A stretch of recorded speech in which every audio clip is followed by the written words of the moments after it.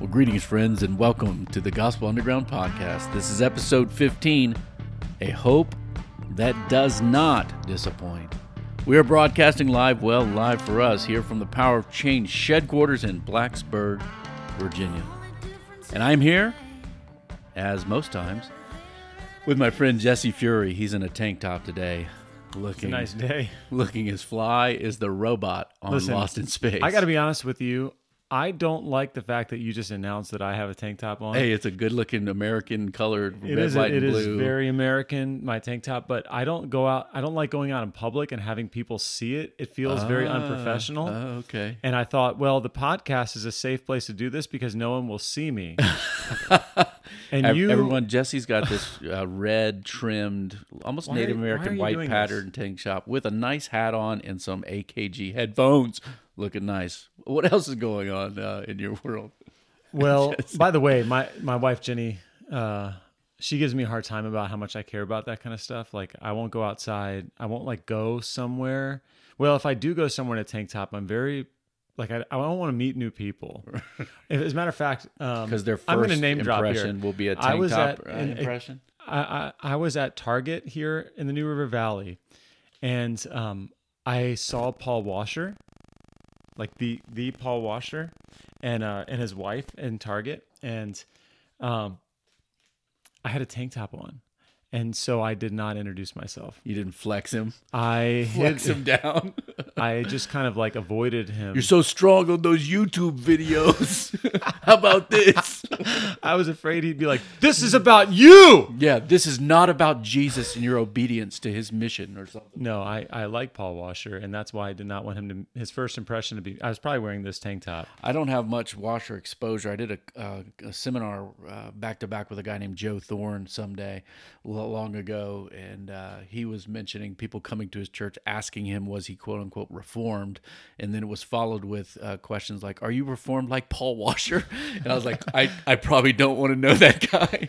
That was my only impression. But and then somebody told me lifting weights the other day that he actually is in Radford, which is and from everything I've heard, a very, very kind and gentle man. Amen. Man, my life is interesting these days. We just our 4-month-old Hattie, we just started feeding her solid food yesterday. Solid food is for the mature.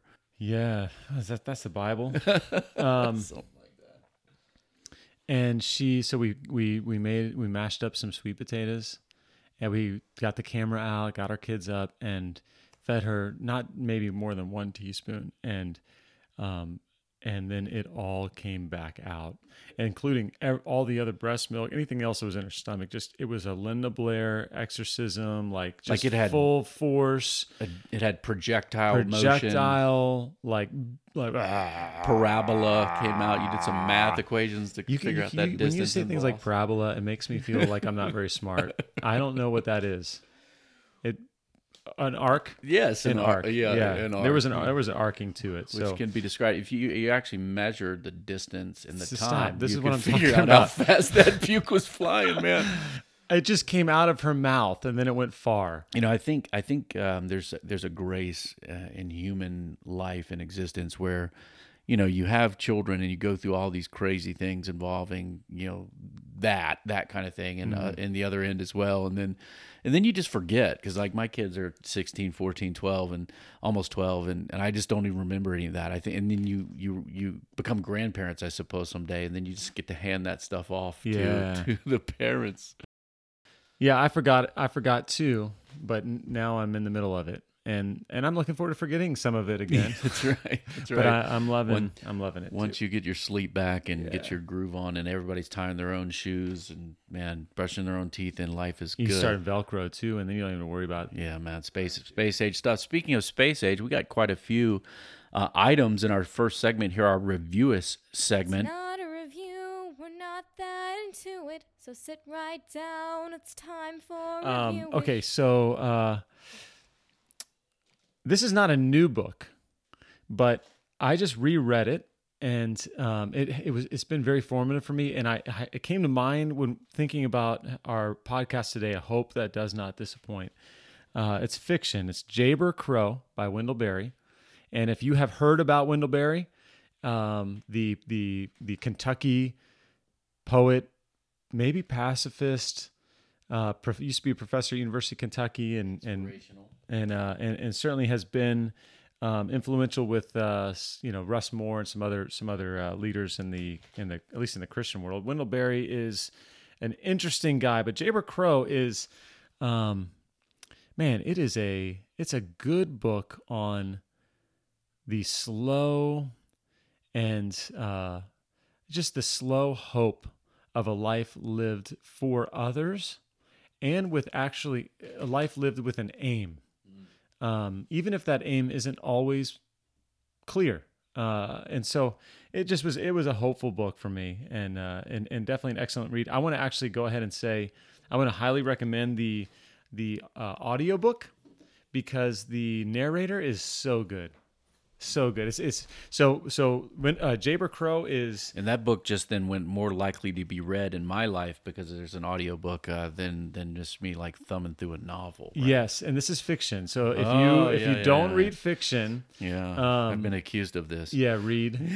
If you don't read fiction, you got to read your Tolkien and Lewis, because that's like. Yeah, it's like the canon, the Christian canon, fiction. No, you can skip that and just go straight to Jayber Crow.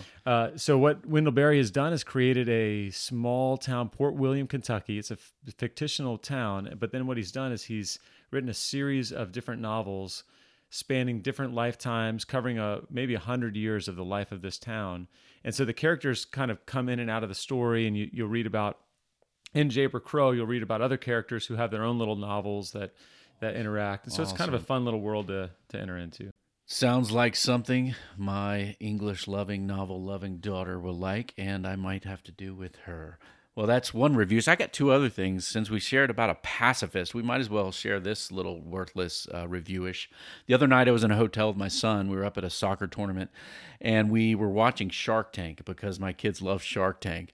And sometimes you see some cool things on there. And there were this ex-Navy SEAL was on Shark Tank, and he had this product called Bottle Breachers. Now, you might think, what is a breacher? Well, it's not like your pants or something like that. A breacher is a member of a SEAL team that goes in and knocks stuff down. So if someone needs to blow up the door, get in the house, they breach. So that's what the breachers are. And so a bottle breacher is like this specified bottle opener that looks like a .50 caliber round. It's like this big missile-like gun bullet that'll open your bottle, breach it for you as you get into your Miller Lite there, Jesse. I do not drink Miller Lights in bottles. That's right. And you are a Southern Baptist Seminary student or Southeastern Baptist Seminary, so neither of us are drinking right now. Well, my final review-ish is something I've watched with my kids on Netflix, and actually something I watched as a kid, Lost in Space. Jesse's like, that's right, we're Baptist. Lost in Space, man. If you guys haven't seen Lost in Space, it's an upgrade of the 60s or 70s kind of Danger Will Robinson kind of show. There were two versions, I think. Didn't it start again? There's something, man. Yeah. I know that there's a canon of this thing, and my literary daughter was wise enough to say, this is kind of like Swiss Family Robinson, but in space. And we're like, yes, whoa, precisely. But the new Netflix high production values, looks like they invested some money. The science in the science fiction is pretty terrible, in my opinion. I won't get into the parabolas involved with that. So you have to suspend your scientific reasoning on some of the things they do early on in the show. But other than that, well-developed characters, a story. I'm not going to give spoilers, but they do finally, after 10 episodes, get actually lost in space. So check that out there. That seems like a spoiler. It's a little bit of a spoiler. I saw the first episode, and I want to continue to watch them. You should. I paused it because I decided I was going to try and talk my wife into watching it with me. It's a good thing. My whole family has enjoyed it together. Although I watched probably 4 or 5 episodes by myself late at night, because when I got back from a trip, sometimes re-entry when you're a traveling guy is difficult. And I got back from a trip, and Casey and I, well, how do we say this? We weren't really getting along. And she said, why don't you go watch Lost in Space? I'm like, I'm going to go watch some Lost in Space. Fine, I will. Fine, I will go sleep on the couch after watching way too much Netflix. That's sad. True talk. Well, hey, I have an 8-year-old boy. Lost in Space. Should I wait? I'm trying to think. It's I told Casey it it's saved. Like I think it's rated PG even. It's not really. It's not dark. It's not mature. I mean, it shows up on Netflix Kids. Yeah, I don't think you need to enter a parental code. I have parental Right. code set on there, so I think it's probably safe. There might be a couple linguistic turns of phrase that might be a little rough, but you could probably explain. I'm those. probably more worried about would it be scary for an 8-year-old boy? Maybe. Okay. Maybe if he's a scared.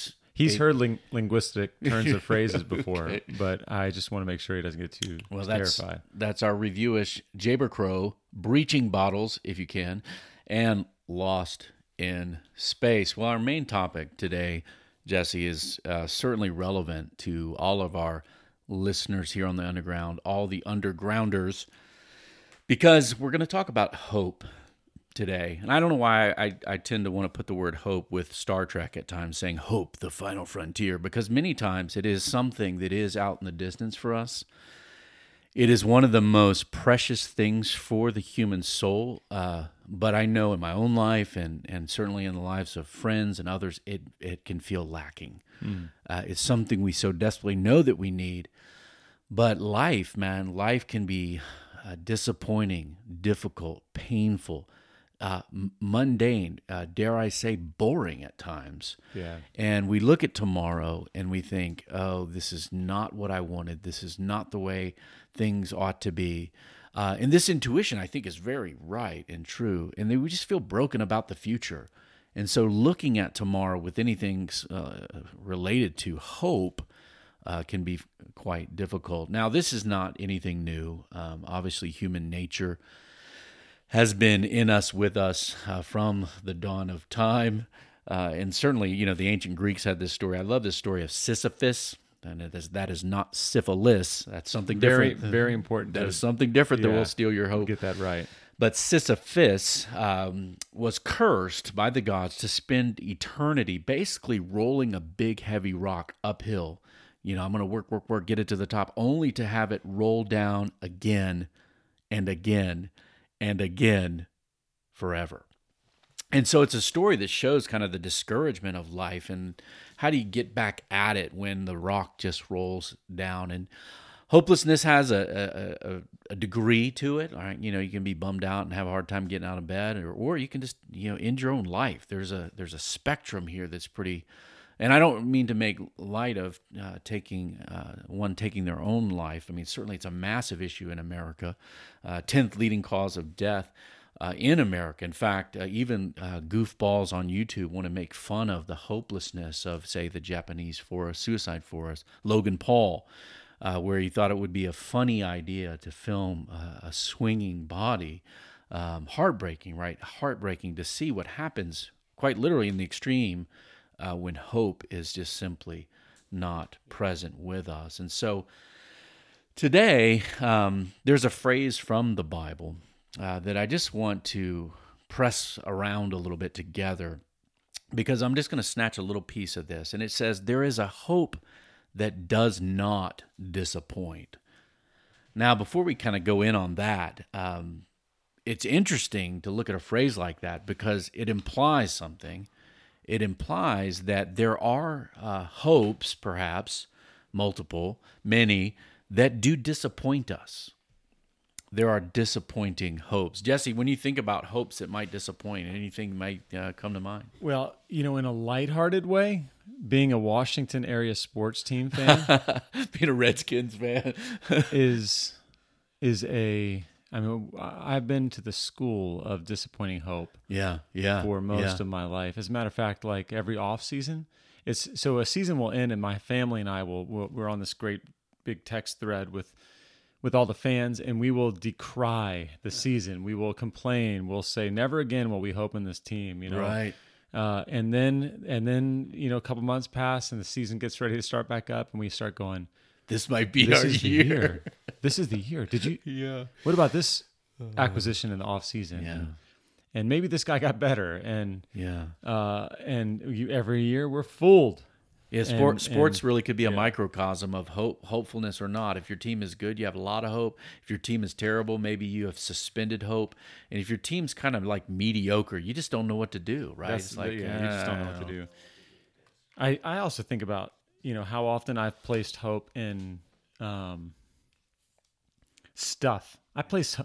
I am sure that the next thing I buy will be the thing that unlocks what I'm looking for. Yeah. Yeah. That is a very American thing today for us to, obviously we like our stuff. We just reviewished a few things. And we think if I get something else that I don't have, that's very similar to the things that I do have, then that will do it for me. That'll make tomorrow better. There are disappointing hopes, and sports teams certainly is a illustration, but we place our hopes in our health, which we all know can be lost. The way we look, our physical aspect. I mean, you may not look the same in that tank top 20 years from now. Why are you doing this? I just looked in the mirror the other day and I thought, when did I get so old? Yeah. And then I did see a lot more white hairs than I noticed. Yeah, in the for past. sure. I just told a 40-year-old friend happy birthday, and he felt young. So, all you guys down there, we put our hopes in this eternal, and that's what people look for. Hey, we'll find a fountain of youth. My wife and I were seeing this commercial for a Botox drug with some old guy running around who looked like he was 60, but his face looked like it was stretched, like he was trying to look like he was 30, and it was like, we try to hold on to these things. We put our hopes in money. Wealth, where we live, the stuff we have, the stuff that we can acquire, the things of value that make other people think we're value. We're going to put our hopes in relationships, right? Yeah. That things will go the way we want with others. And I tell you what, this is very, very difficult. This was put on display for me by my children years ago. My kids are getting older now, so I've got all these. I feel like an old sappy guy with memories of my kids' childhood already. But I think my middle daughter was maybe 5, 6 years old. Her sister maybe a couple years older. And I remember hearing this sorts of sounds that you hear when you have more than one child, of bickering and strident screeching and a little bit of aggression happening. And so I went down to try to figure out what was happening. And I remember Kylene. I said, Kylene, what is wrong? That's the younger of the two daughters. And she said this, and I'll do a little impression. She said, I'm trying to get Kayla to do what I want, but she won't. And she was so distraught. And I looked at her in her little tear-filled eyes, and I just felt like, yeah, this is the way life is. This is the way relationships are. It's hard. And even putting our hope in the people we think we can trust the most many times can be disappointing. Life sometimes just doesn't work out the way we might have, quote unquote, hoped it would. So the question I have, if hopes can be disappointing, many times what happens next, so to speak, in our souls is that we can lose hope. We can lose it. And I don't want to be too goofy here, but if we think in the most simplest of terms about how hope can be lost, you used the word earlier, Jesse, like I had placed my hope in. Because that is really a good description of how hope works. Hope is in something else, really. Yeah. And if we ask the question, how do we lose it? And this may be sounding me reverting back to my preacher days, but we lose hope by misplacing it. We really can misplace it. We place our hopes in someone, something, in some future state of affairs, the forces of the universe, the law of karma, if we believe such things. We put it in the universe, factors, people, influencers of our future. We might put our hope in those things. And so it's a good exercise if you want to do a little self-examination. It's healthy every now and then. Don't do it too often and too more abundantly, too heavily. Don't beat yourself up for that tank top, Jesse. But to do a little self-examination, to ask what our hope is in, there's a simple question we can ask, is that what do we look forward to? What do we look forward to? Obviously, we can tell, I got a low hope tank if I look forward to nothing. I don't know if you've had days like that. I have. I've had days where I've told my wife, I'm really not looking forward to anything. And then that makes me realize, well, where is my hope really being placed? Yeah, if you wake up and what you look forward to is going back to sleep. Yeah. That's a hard place to be in. It's even harder when you can't sleep. That's right. Yeah. That's right. And then we turn on the TV, we scour Netflix, we look outside of ourselves to fix something, to do something in us that will get us through, get us by, get us to the next day. And life can be that way. I mean, and it's silly, but we can look forward to getting a new TV and think it's going to do something for us, or a promotion, right?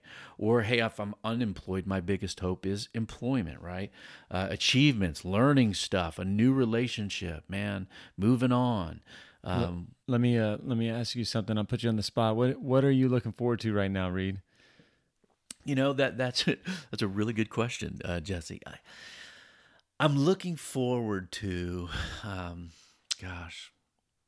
looking forward to doing a good podcast today with Jesse. I'm looking forward to watching my children play sports. I know for the longest time I was looking forward to my oldest daughter to be able to run again. Yeah.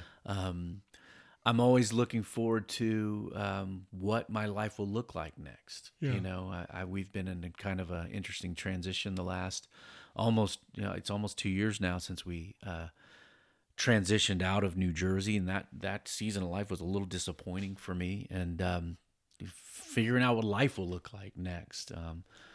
What it's going to be like to be older, because I'm a little old now. So I'm looking forward to being a grandparent someday.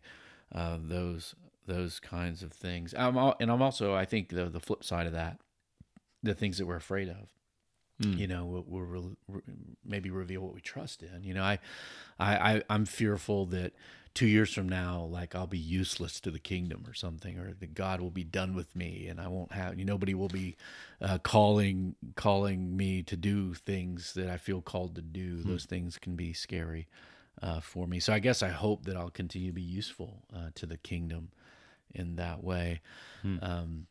Yeah, those are something. What about you? What are some of the things you look forward to getting through? Sleep.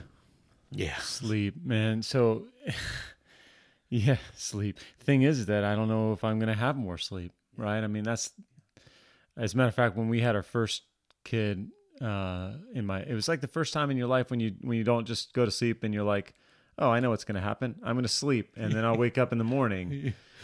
It was a big deal for me. It felt really, it's just such a disruptive thing. And so I'm in the middle of that now. Like I was just laying, and I'll lay in bed at 3 a.m, holding a crying baby, trying to get her to go back to sleep. So so my wife, her mom could also go back to sleep and just think, man, and pray now, Lord, thank you for this little girl who's full of life and just smiling at me in the middle of the night when I'm like, stop smiling and go to sleep. Yeah, man. So I'm looking forward to sleep, but there's no guarantee I'll get any. On maybe the more positive, and then really there's no guarantee of this either, but I'm looking forward to watching my children grow up. I'm looking forward to, I have this hope that as they grow older, that they will want to be together as a family. They'll want to bring the grandkids around. They'll want to go on family vacations. And there's part of my family is really tight like that. And it's just really, I love it. And I want it more. I want it better. So those are a couple of things that I'm looking forward to right now. So it hits such an interesting thing about being a human being, is that I do think we get disappointed, right? I do think in a small way when you're woken up and you can't sleep, it's frustrating. Yeah. And in those moments when life just is frustrating, where it doesn't seem to work, I do think it's like smelling salts, where we kind of go, oh, what is going on? And where does my help come from? Yeah. Is my hope misplaced? Because I know there's many times where I'm like, man, I really had a lot of hope for this. Didn't work out. Didn't go the way I'd want it to. But then is, quote unquote, is all hope lost? Yeah.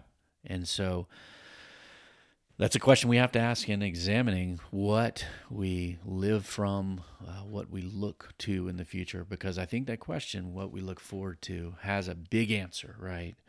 That matters greatly. There's a phrase, right? If you see someone being foolish, you're like, he doesn't know what's good for him, right? And I think many times I don't know what is actually good for me. That we think more money, more relationships, more sex, more power, more this or that is what's good for us. But God, right, actually knows what is good for us. And I think when we place hope in those things, there is a hope that doesn't disappoint. Right. That can be foundational for life. And years ago, there was a trick that I got played on me.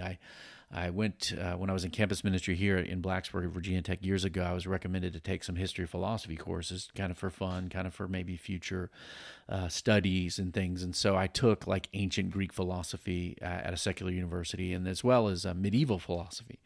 Now, the interesting thing about medieval philosophy is they made me, like I had to for like grades and stuff, read Augustine, a North African theologian and philosopher, right, who's one of the most influential in the history of Christianity, followers of Jesus, post kind of the Bible era. And they made us read some of his philosophical essays. And he has one, I'll put it in the show notes. I think it's in On Christian Doctrine, but I'll double check that, where he wrestled with what was the summum bonum. It's Latin for the supreme good. What's good for you? What is best for us? And he goes through this long essay as a philosopher to kind of peer around every corner and answer every question. But he boils it down to what is best for humans must be able to be both loved and possessed. We have to be able to have it and love it, and then cannot be taken away from us against our will. In other words, he says, if you love something and can't have it, you're going to be miserable. If you have what you don't love, miserable. And if you have what you love and someone else can just rip it from you, your health can be lost, your security can be lost, all can be lost, your life's going to be lost. Then you don't have the supreme good. You have something else, maybe a temporary good, that will lead to a sort of disappointment. And so obviously he reasons that you have to be able to both love and have God. And to have God's truth, God's beauty, the things that cannot be lost. And so when the scriptures speak about a hope that does not disappoint, it is anchored somewhere much more secure than the things of this world that we might love and possess temporarily, but rather in God's eternal truth, his love for us, and the relational realities of being home with God. And then that extends outward into how we see one another and even the things of this world. And so when the Bible talks about hope, it talks about not being disappointed ultimately and finally, and then hope itself being future-facing. Like we don't hope, there's a classic passage, Romans chapter 8, that says we don't hope for what we already have. Right. And I think that's super important, because when we're trying to sleep and we can't sleep, when we've been betrayed, when we've been hurt, when we've lost a job, when someone dies, we don't have what we want in those moments. We're having something broken, and we hope for something different, something better, something future. And so hope is always future-facing. We hope in something else coming. And it's based upon, biblically, on a promise from God. And then it serves, and I love this passage, I think it's in the end of Hebrews, section in Hebrews 6, that the promises of God give us a hope that's called a firm anchor to the soul. And my dad was a Navy guy. I grew up over in Virginia Beach, Tidewater area. You got to see these big ships have huge anchors. Yeah. And anchors are fascinating because they're heavy, but they give the ship, maybe in the midst of rough weather, storms, a security so that it doesn't get ripped away, tossed and ripped into and sunk to the bottom of a sea. Anchors are like solid rocks to stand upon. In another metaphor Jesus used, give us a solid rock, place to stand, building our houses, building our lives on something solid. And hope, right, if it's not misplaced, but placed in the right person and the right things, can be this wonderful anchor to the soul in the most difficult of life's hurricanes. Yeah. Yeah, and that picture of an anchor, allows for the ship to it does allow for some being blown around, some mobility, some reality. It allows for the ship to even mobilize, to be able to face the winds and face the storms while not being battered and driven away. That's right. And the anchor itself, like that's the promises of God. Yeah. That's the strength of the hope is not the how strong you are at producing this emotion of hopefulness. Yeah, yeah. But it's what is the anchor, and what's the anchor resting on, and how solid is That's that? right. That's right. It's really good. There's an old song by a kind of songwriter named Gordon Lightfoot called "The Wreck of the Edmund Fitzgerald." It's about a shipwreck in one of the, I forget which one of the Great Lakes, which in the fall can have some storms that are hurricane-like. And so this ship is ultimately lost at sea. Now, if a ship is anchored, right, to look at what you were just saying, is it on solid? The question is, right, the question in those moments is, will the anchor hold? It's a good question. Yeah. And what the anchor is, right, for life itself, what is the anchor, gives us a little bit of a clue to whether it will hold or not. Obviously, my age and even down to your age, Jesse, probably familiar with the movie Shawshank Redemption. It's actually become a classic movie now. I think most people are familiar with it. Even the young kids.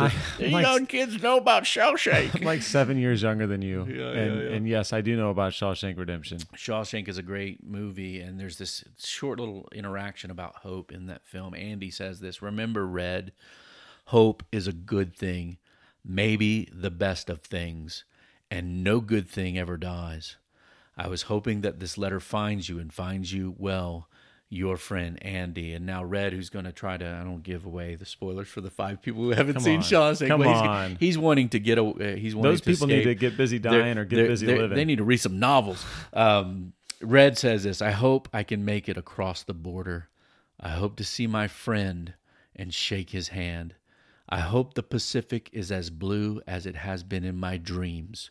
I hope." Now, wonderful stuff, right? People that are in jail, maybe falsely accused, wrestling with hope for the future. But the hope that God wants to give us as an anchor is bigger than the Pacific. It's bluer than the bluest of seas, because human beings were born, we long, we desire, we live, we die. And where is hope in the midst where all could be lost? What has to be an anchor that will hold? It has to be an anchor on solid ground, and it has to be much greater than the goods we chase every day. Yeah, I'm going to tell you a story that made me think of. I remember going camping with a friend of mine. We were kids, 12 years old, 11 years old, something like that, and we were at a cabin. And the cabin had lights, right? So the cabin had it was lit up a little bit. My friend's dad was there. But we decided to go out just before dark and just hike around. So we got lost. And as we were lost, the longer we were lost in the dark, we had hope we'd find our way back. We thought, well, we have a general idea of which way to walk in. It's not that big of a wooded area. We had some hopes, but the darker it got and the longer we were away from it, the more fearful and hopeless we became. And I'll always remember the experience of seeing the light from the cabin or the camper kind of thing, and realizing there it is. Yeah. And in that moment, now we begin walking towards home. Yeah. And as we walked towards home, the closer we got, the more certain and solid it was, and the more we actually experienced the peace that hope brings, even while we were in the darkness. Yeah. And yet, it would have been foolishness. It would be so foolish to just sit down 100 yards away from the cabin and say, "Close enough. I'm close enough." Yeah. And that's what I think of often when I think of my own misplaced hopes, and is that I often I hope in things that are they're not bad things. They're foretastes, they're echoes. Yeah, it would be like sitting down within eyesight of the cabin, but not making it all the way to the cabin. You mentioned Augustine. One of the most formative passages in any book I've ever read for me in my life it's in Augustine's Confessions, which is probably the first memoir, in civilization. In civilization. Yeah. And it's in book 4 of Confessions. Autobiographical, speaking about his internal life. It was in the history of literature, a very profound book for that reason. And certainly in Christian history, been theologically influential in a mass.